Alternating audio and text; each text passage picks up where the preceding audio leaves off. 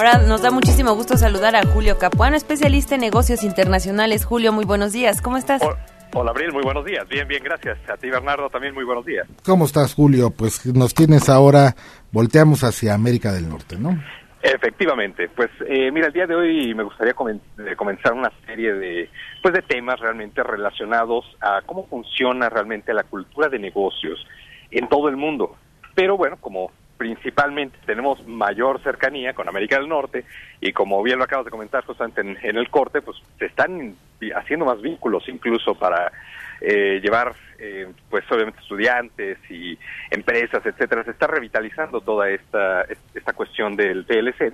Pues es importante a veces conocer un poquito cómo son los protocolos de negocio, sobre todo en estos países. Vamos a hablar un poquito de Estados Unidos y Canadá. Primero vamos a hablar de nuestro vecino del norte. La primera cuestión que pues hay que considerar es el idioma, empezando por ahí.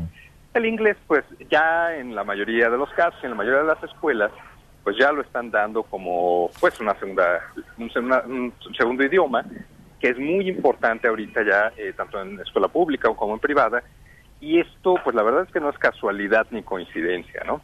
Digo, simplemente más de 350 millones de personas lo hablan en todo el mundo, y pues para hacer negocios sigue hoy por hoy siendo el número uno de idiomas para realmente llegar a un acuerdo comercial, para una buena negociación. A veces no se toma en cuenta qué tan importante puede ser, sobre todo la especialización del idioma, no nada más hablarlo, sino realmente cuando se quiere hacer negocios hay que tener una cierta especialización sobre el tipo de palabras a usar, los modismos dentro del área de negocios.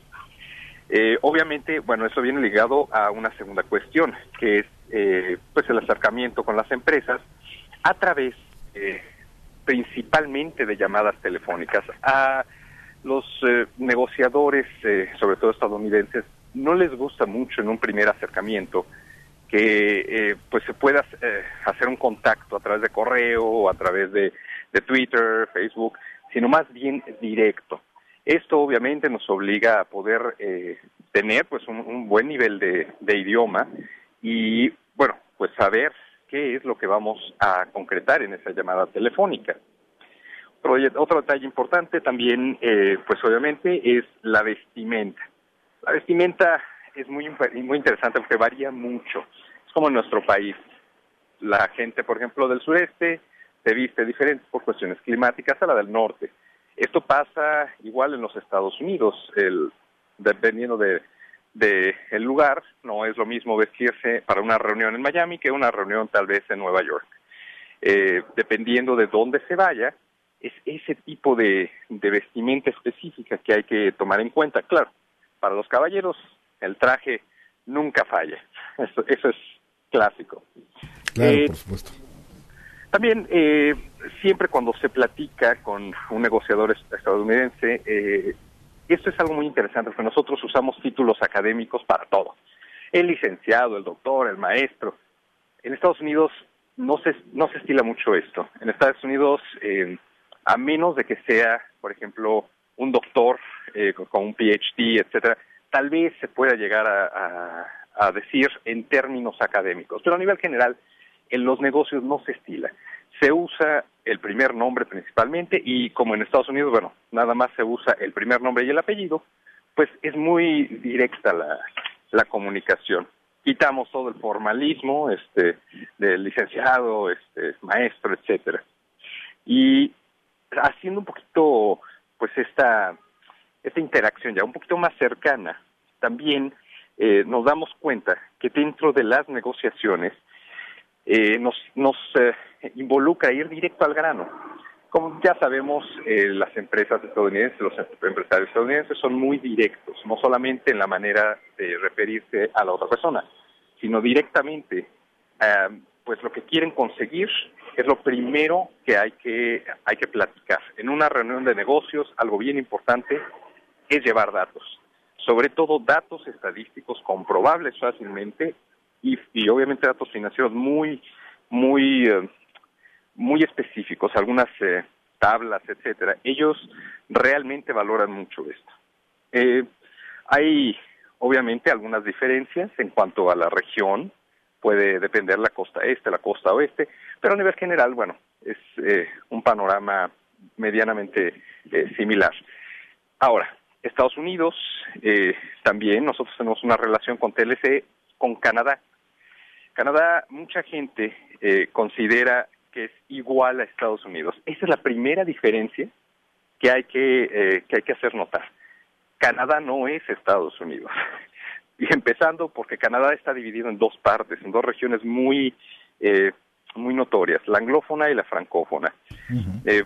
Tradicionalmente, bueno, mucha gente piensa que la parte anglófona es muy parecida a negociar con cualquier empresa americana. Esto no es cierto, porque los canadienses son mucho más específicos y más especiales al momento de decir, bueno, necesitamos una estrategia, un protocolo, tenemos que dar seguimiento a los objetivos, y se generan una serie de pasos para llegar a ese objetivo.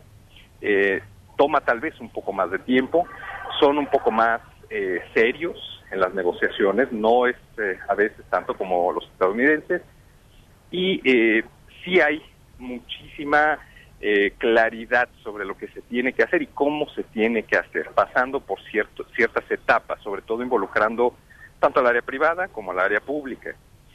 Esto es en el área anglófona. Ya si hablamos de Quebec, del famoso estado de Quebec, pues la verdad es que cambia totalmente el panorama. Negociar con un quebecois, como se determinan ellos, básicamente es negociar con otra mentalidad totalmente distinta, empezando obviamente por el idioma. El idioma que ellos tienen como primera lengua pues es el francés, y ellos no les gusta que cuando uno va a negociar allá a Quebec hable inglés, aunque sí lo hablen porque es la segunda lengua, no les gusta usarlo. Cualquier persona que quiera ir a hacer negocios a Quebec tendrá forzosamente que tomar algún curso de francés. Esto es muy importante, tanto para el inicio como para el desarrollo de cualquier relación de negocios. Obviamente la capacidad que exista de poder hacer negocios con Quebec va a ser determinante, digamos, el hecho no solamente del idioma, igual también la vestimenta. En aquellos lugares hay una división muy marcada entre lo que es calor y frío. Cuando es caluroso, verdaderamente caluroso. Y cuando es frío, es muy frío. Entonces, la vestimenta usualmente debe de ir acorde a en qué temporada se va a ir a hacer la negociación. Correcto. Nosotros, el Tratado de Libre Comercio, la realidad es que no se ha aprovechado mucho, y sobre todo, por ejemplo, con esta región de Quebec. ¿Por qué? Precisamente porque la mentalidad, no solamente el idioma, sino la mentalidad es diferente. Todo lo que tiene que ver con el desarrollo de los buenos negocios, ellos lo hacen a través incluso de herramientas tecnológicas, como ya lo hemos comentado, pero ellos usan mucho desarrollos tecnológicos propios del mismo Estado, que el mismo Estado provee. Un ejemplo de ello, quiero comentarlo, es un portal que ellos han desarrollado que se llama, por ejemplo, Tecnomontreal. Esto es un ejemplo, pues la verdad es que muy claro de cómo en esta región se están tratando de crear a través de este portal vínculos entre empresas, empresarios, incluso gente, pues personas físicas, digamos, que quieran hacer negocios con Montreal.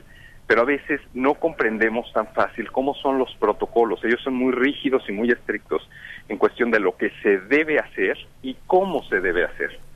Esto a veces es una barrera, pero hay muchísimo negocio que se puede desarrollar todavía con Quebec, obviamente, pues también con lo que es el Tratado de Libre Comercio, que nos ayuda bastante a poder comprender y ampliar toda nuestra red de negocios. Muchas empresas de la región del norte, en nuestro continente, están dispuestas a negociar con empresas mexicanas, pero hay que conocer un poquito más las reglas, pues de cómo hacerlo.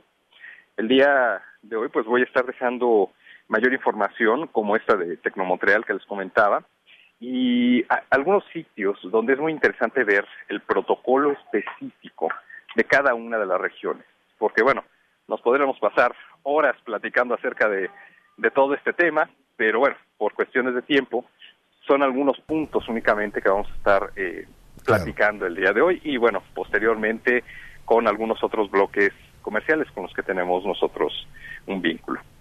Pues Julio Capuano, como siempre, muchísimas gracias por los apuntes que nos das, la orientación que nos das, y ahora en este tema de negocios internacionales, pero ahora con Norteamérica. Muchísimas gracias.